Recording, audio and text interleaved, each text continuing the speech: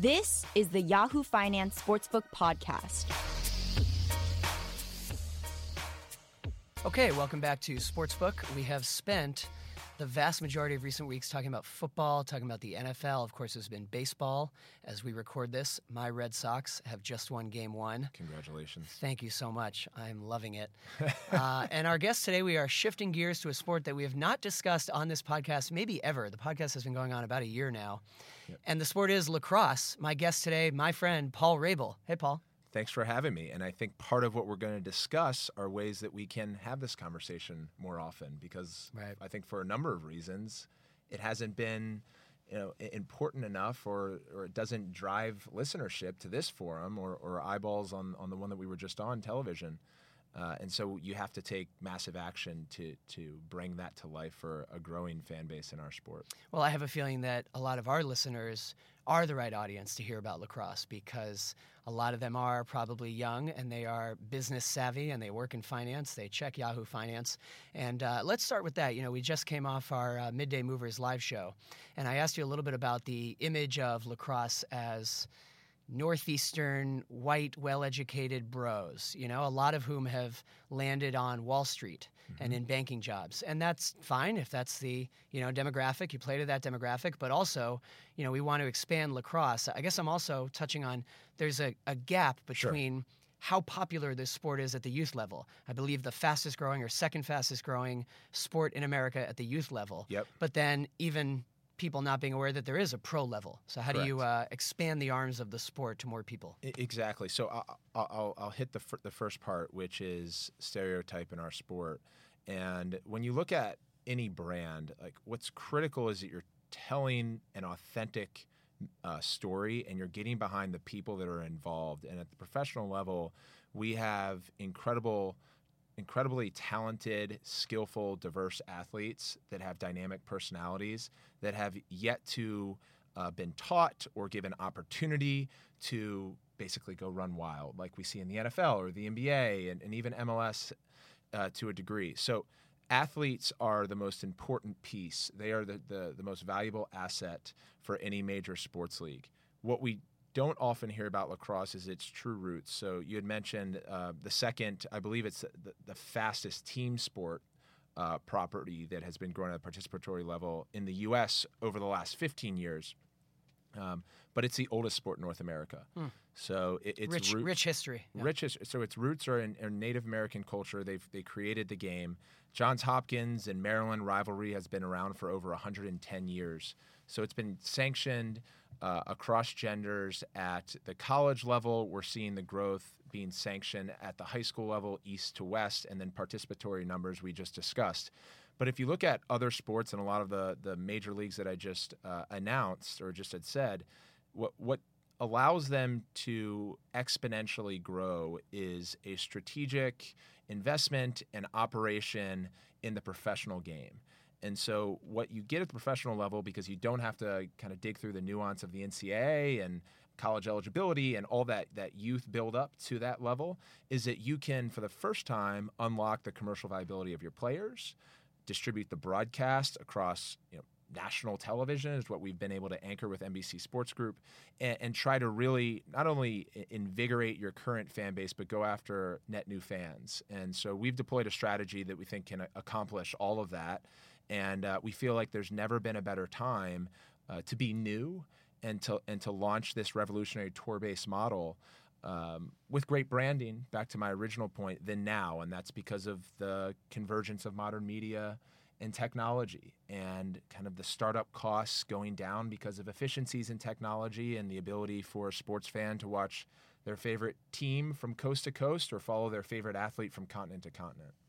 Your league, the Premier Lacrosse League, PLL, starting up soon. You've already signed a number of players. Yep. Tell me a little bit about how that works. Are they not under contract with MLL?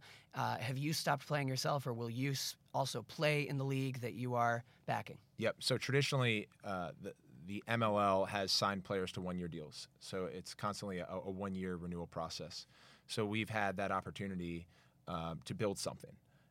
This is something that I talked with on my podcast with Steve Nash at one point. He brought it up. This is about 6 months ago. He said, imagine if the 40 best players in the NBA decided to just leave and go play in the Big Three.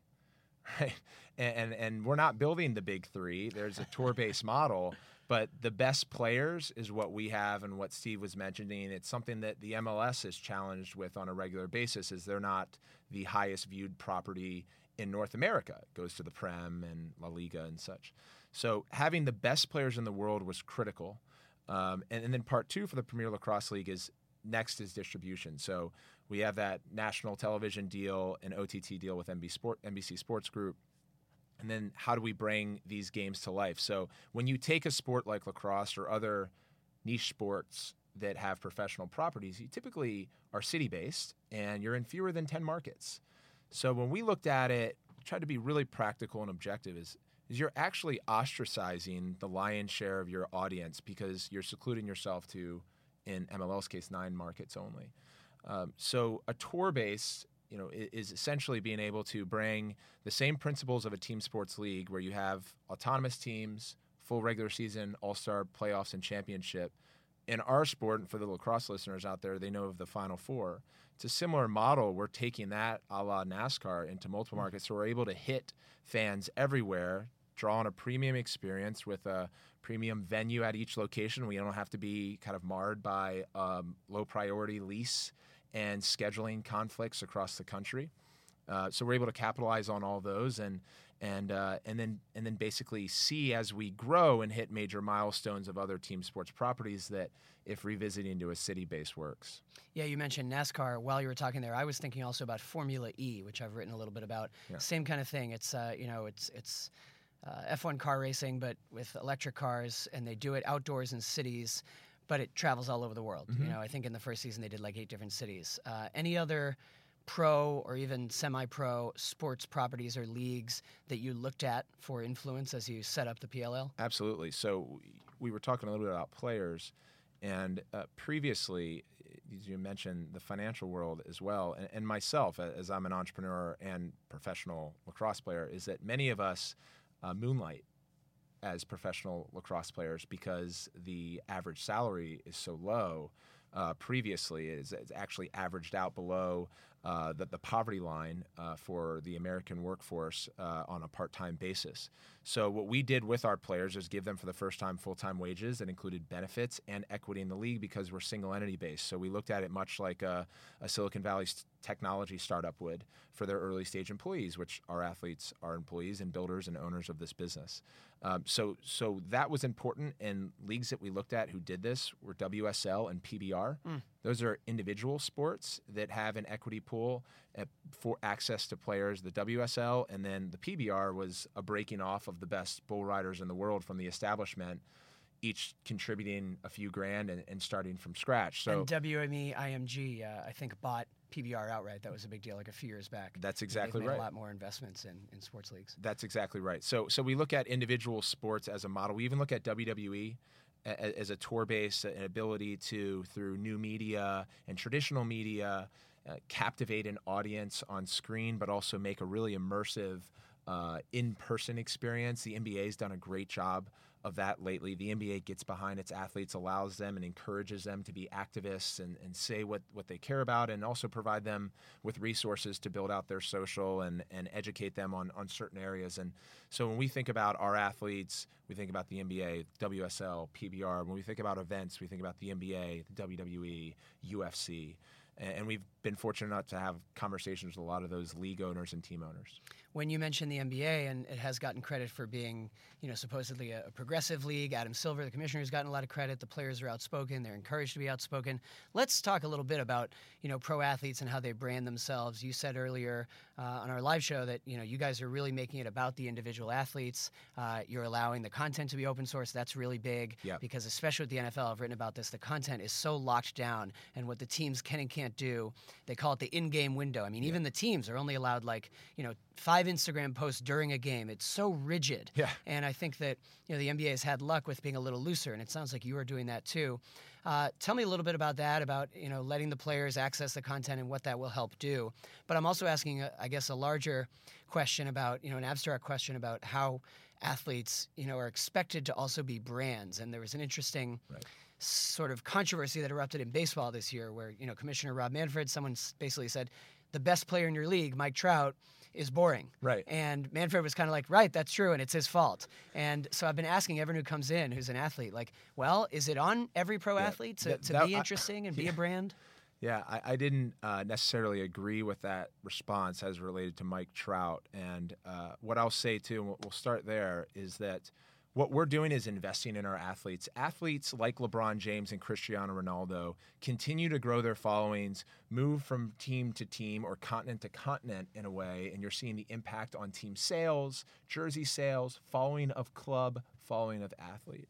So there's a ton of data, to your point, that shows how important and how prominent the athlete has become. That said, we believe, and why it's Premier Lacrosse League, is that we're building a league, and we've got to get the competition right. So each team, and there are 6 of them, will have some of the top names in the coaching industry in lacrosse. They're going to be driving and incentivized to win games. There's a full regular season. There's an all-star break that's incentivized for your top players throughout the midway point of the season. And there's playoffs, and it all culminates in a championship. So for us, we're telling the story of our players. As Rich Antonello, who's the CEO of Complex, says, we're not getting into live rights bidding because, 1, we don't produce, but 2, our belief is that people care about who the person is that had that game-winning shot, who the person is that had the come-from-behind victory, and allow the major networks to cover the games, and we'll cover the stories, and both are aiding to the total viewership and listenership. So we're doing both, and we're working with folks like yourself and Complex and Barstool, and obviously I'd mentioned NBC. So the teams are really important. They're not anchored by a city, and that's because we're solving for certain inefficiencies for being a smaller sport. There's 6 million fans and 2 million participants. Can't really support 30-plus markets right now. But back to the point around Mike Trout and the way that we're servicing some of our players and others who aren't interested in building brands, which is totally fine. Right. If you're Mike Trout or if you're Matt Cavanaugh, who was the last season's championship MVP, who's not as active as me on Instagram or Twitter, doesn't have his own YouTube channel like I do, but Matt Cavanaugh is going to get featured because he's the game MVP. And the same thing how Mike Trout gets featured. If you have the right production and programming, you don't have to, as an athlete, be doing it on your own. But there are a lot of athletes who do, and what we're doing is providing those resources to jumpstart those further, and that's building out original series with NBC and with other platforms potentially, reality shows. We're going to open source the content, as you mentioned, which means our athletes, for the first time in a team sports league, will be able to pull content. We'll library stack it for them, whether it's video assets and highlights or image assets, and then we'll even encourage and provide resources for copywriting, as we know that social media is so powerful, and we're putting our money where our mouth is when it comes to that, because a lot of leagues say, hey, we want to educate our players to build out their social presence, but we're actually investing. Yeah, the branding conversation is what makes not anchoring the teams to cities so interesting. Because when people talk about Trout, one retort a lot of people make is, well, it's because of the team he plays for. He's on the Angels. You know, if you take the same guy and put him in New York, maybe he'd be bigger. And it's sort of like, well, maybe, but then you take a guy like LeBron, and he's big no matter where he plays. Totally. I mean, there's some guys who are, I don't want to say bigger than their sport, but they're definitely bigger than the city where their team plays. It doesn't have to be a regional thing. Now, also, there's the fact that baseball is a very regional sport. But I still think it's true that, there are guys who are the faces of the NBA, not just LeBron. There's Harden, there's Westbrook, there's KD. And then there's, in the NFL, there are guys who are the faces of the NFL. Brady, Rodgers, Peyton when he was still playing. In baseball, it's a conversation I love having, but who is the face of baseball right now? There are a couple guys who are stars in their city because it's a regional sport, but there's no real obvious, the star of MLB. But in a way, in the in Major League Lacrosse, a lot of people would say, you were the face of that league. Yep. So tell me a little bit about the approach you took to branding yourself off the field. It's always hard because you want to be authentic, you want to grow your following, but you also don't want to bombard people and flood people and look like you're just Like I just read something about Dale Earnhardt Jr. last week, and Yahoo comments are always insane, but the reader comments in a lot of the cases were like, it's all that matters is money and doing ads, right? And remember love of the sport, and I don't know, there are those people out there who are sort of like, well, just play your sport and you're busy posting on Instagram. It's a balance. Those are traditionalists. You have even like a Laura Ingraham that will tell an athlete to shut up and dribble. And so that what I'll talk about with social media is that as an athlete to perform authentically, you have to understand your why, right? So what do you do? Who are you? And what's that story, and how do we tell that story to your fan base? And the cadence of posting and stuff like that becomes your what, and your what is also your goals. Are you trying to grow an audience? Because there are hackers tips, there's SEO, there's SEM that we can do. So why and what's important. But when we talk about athletes and their brands that they build, and this, I believe, is synonymous in the industry, whether you talk about the major agencies, we said WMEIG, Octagon, CAA, Wasserman, is that you have to be the best on the field first. And that can't be something that gets ignored. And that's when I believe your potentially erosion might happen for athletes, is if they're leaning heavily into social and their performance is being jeopardized as such. So you have to be, as an athlete, a performer first. When you talk about Mike Trout, you talk about Bryce Harper, or in our case, and a lot of younger players and rookies that are now in the PLL, and formerly I've helped along the way and build out social media, is I tell them, like, here are some tips, here's how we can get going, but get in the gym. Right? Like when I graduated from Johns Hopkins, it was in 2008. It's when Facebook launched their fan pages. That was pre-Instagram, pre-Twitter. YouTube was just showing cat videos, and they unlocked an opportunity for a niche team sport athlete or a niche individual sport athlete to connect for the first time with a fan anywhere. And I tell that story because at that time my content was so bland. All I would do is say, going to the gym, going to the gym, going to the gym. But it was interesting because no one knew professional lacrosse players at the time went to the gym. So it was like your career went down a steep slope post-college lacrosse. So my point is like, hey, you got to train. And I was fortunate to have 10 years of playing at the highest level and continue and plan to do so. But that's got to be at the core of what you do. And so that's what I'll say about social media. And the last point around some of the other athletes and the other sports that you had mentioned, when you have a viable professional body that has mass distribution, that is telling the story of its athletes and investing in content like we are, what you also then do is attract major endemic and non-endemic sponsors to help with that, right? So if you talk about James Harden... Get these guys some endorsement deals, yeah. James Harden and LeBron James is also Adidas v. Nike. And like those sponsors are putting a lot of resources behind those athletes. So it's really a rising tide, lift all boats scenario. And what we get with the single entity model too for the business folks listening is that we can create a turnkey solution for a lot of sponsors that are non-endemic to lacrosse, that look at it and says, well, lacrosse doesn't have the reach or the impressions of the NBA. We go, well, we also don't have as many cost layers. And we can give you access to our athletes so long as they have mutual opt-in. And like, this isn't something where you go through, all of those league to team to player agents to player. Like, this is something where it's a package deal. And Drone Race League talks about doing that as well, and building branded content with their sponsors. We're going to be just as immersive in the strategy with our sponsors as we are with our players, to the point around the impact that we get with a Harden and LeBron. You also have this, you have your own podcast that I've watched from afar, Suiting Up or Suited Up.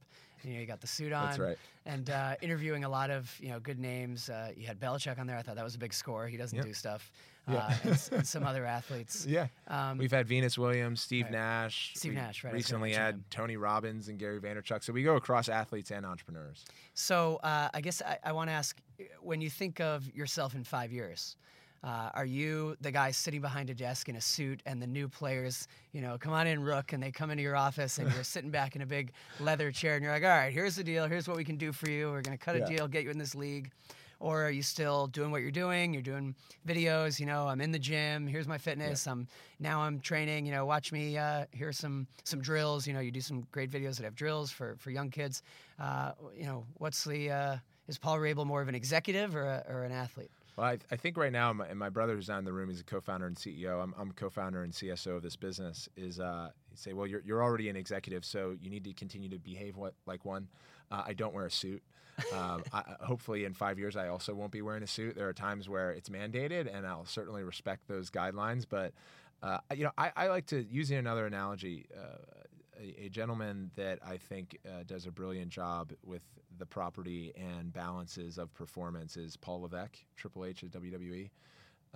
He's the operator at WWE, and he helped build their platform NXT. He's built the training facilities. He continues to chip in on storylines with athletes, and then 2-3 times a year he wrestles. Now, obviously, we're not fixing the narratives of what's going on. The competition is at its core. And I'm playing this year, and I'm 32 and continue to play so long as I can have an impact on the field for my team. And so for 5 years, I think, Dan, like, that is right at the crux of the inflection point of, like, Paul probably making a decision on hanging up the cleats. So I don't know. I've obviously, it's clear you mentioned my podcast. I don't shy away from communicating and having these types of conversations. I like to dig in. But I think part of my maturation as an athlete and as a professional has been spending a lot of time in both sports and personal therapy and understanding on the sports side. A lot of athletes try and set a goal. I want to play till I'm 35. I want to play till I'm 40. Brady Tom has Brady, basically, 45. Yeah. And I don't think that's the right strategy because you put a lot of pressure on yourself. A, there's so much out of our control. B, that can happen. And then C, the best athletes are able to perform in the present moment. So for me, year at a time. That may sound cliche, but I really feel that genuinely. What's funny, too, with pro lacrosse, it just hasn't been around long enough for us to even know what is a record crazy age for a player to play until. Like I was thinking about you, and you were saying, 5 years is right around when I'll be making a decision. Well, we don't know. I mean, you would know better than I whether a guy still playing pro lacrosse at 40, is that like insane? Oh my God, unheard of? Or maybe it's a sport you can play. I mean, look at golf, you know? But, exactly. But it is so physical that, I don't think anyone is going to be playing pro lacrosse at 50 even. So where do you draw the line? Yeah, so two of the best players to ever play the game, Casey Powell and John Grant Jr., both played when they were 40, but they're far more skillful than I am. I rely more on my athleticism, and both of them are tremendous athletes, but I would say I'm more of like a slasher, to use basketball analogy, than a pure shooter, and maybe like someone with great hands. And so they both possess kind of all three of those attributes. But to your point, there's not a lot of data around where professional lacrosse can be, and that's something that we're investing in, is statistics and research and development, and we're going to be partnering with major third-party platforms that can bring those stories to life. Because if you have strong statistics, both on the field and fan statistics and business statistics, then you can build other meaningful categories that our sport needs to have to attract net new fans, which is fantasy sports and sports gambling. Let's end on this very basic, easy one for you, but something that occurred to me. There are people who either played lacrosse in college, or they had friends who played, or they went to the games, and they know lacrosse and they get it. For those who don't, who many of our listeners, they hear lacrosse and that's not a sport I care about. You are starting up a league. You hope that people are going to come and watch. What's the pitch? What's the sell for why watching pro lacrosse is great? Yeah, so the first thing is that we have a partnership with NBC Sports Group, and we're investing in the production. So the production value is going to be incredibly high, on par with major sports leagues. And that's critical for an audience that is difficult to not only grab, but retain. And may not understand what they're seeing. 100%. And so part two is that I'll just tell you a quick story is how I found lacrosse. I grew up playing basketball and soccer. I ran track and field. I played all sports pretty much, and played rec sports. And then I got to a place where I was playing AAU ball and club soccer, and both coaches at the time had asked me to go full-time, sports specialized. And I wanted to keep playing both. So I found lacrosse because my next-door neighbor was playing and gave me his backup equipment. I fell in love with it inside of a year because it was a conjoining game of all of the characteristics that I loved of other sports: the contact of football, hand-eye coordination. We've talked about baseball and the Sox and hockey, and then finesse of basketball and the pace of soccer, the endurance of soccer. And so it has all these great attributes as a sport. the part that really galvanizes a lacrosse player now, when you're like, why are they so obsessed with the game, is there's a stylistic component. There's an ownership component. We're not all using the same basketball, baseball, football, or soccer ball. Each of our sticks are unique. We string them in their own way. Sometimes they come strung, and by the way the pocket forms based on your form, it's unique. And so you take ownership over your stick, and I think that's something that a lot of millennials and Gen Zs get excited about, is that sense of ownership and pride over what they do. It's like your talisman. That's it. Yeah. Cool. Well, thanks, Paul. Great Thank chat. Okay, this was another episode of Yahoo Finance Sportsbook. We come out on Thursday mornings. You can follow along with Paul and watch his new lacrosse league launch. It's the PLL, Premier Lacrosse League. Paul, what's your Twitter, by the way? Premier Lacrosse. Okay. Our Instagram is @PLL, and our YouTube channel is youtube.com/PLL, and then our website is premierlacrosseleague.com. And your Twitter personally? @Paul Rabil. Rabil plus Paul. That's right. The normal spelling. But appreciate that spelling. Right. Cool. Yes, Paul. I often get Rabil or Rabil, Wrong, which is fine. wrong. Which is fine. Sure. So Rabil, Rabil, but it sounds like table. So don't confuse it. Should we spell it one more time? Okay. Rabil. Yes. All right, and remember to rate, review, and subscribe to the podcast, and we will keep coming out on Thursday mornings. Maybe soon, a few weeks from now, a few months from now, we'll hit lacrosse again. We'll see you then. Thanks. Goodbye.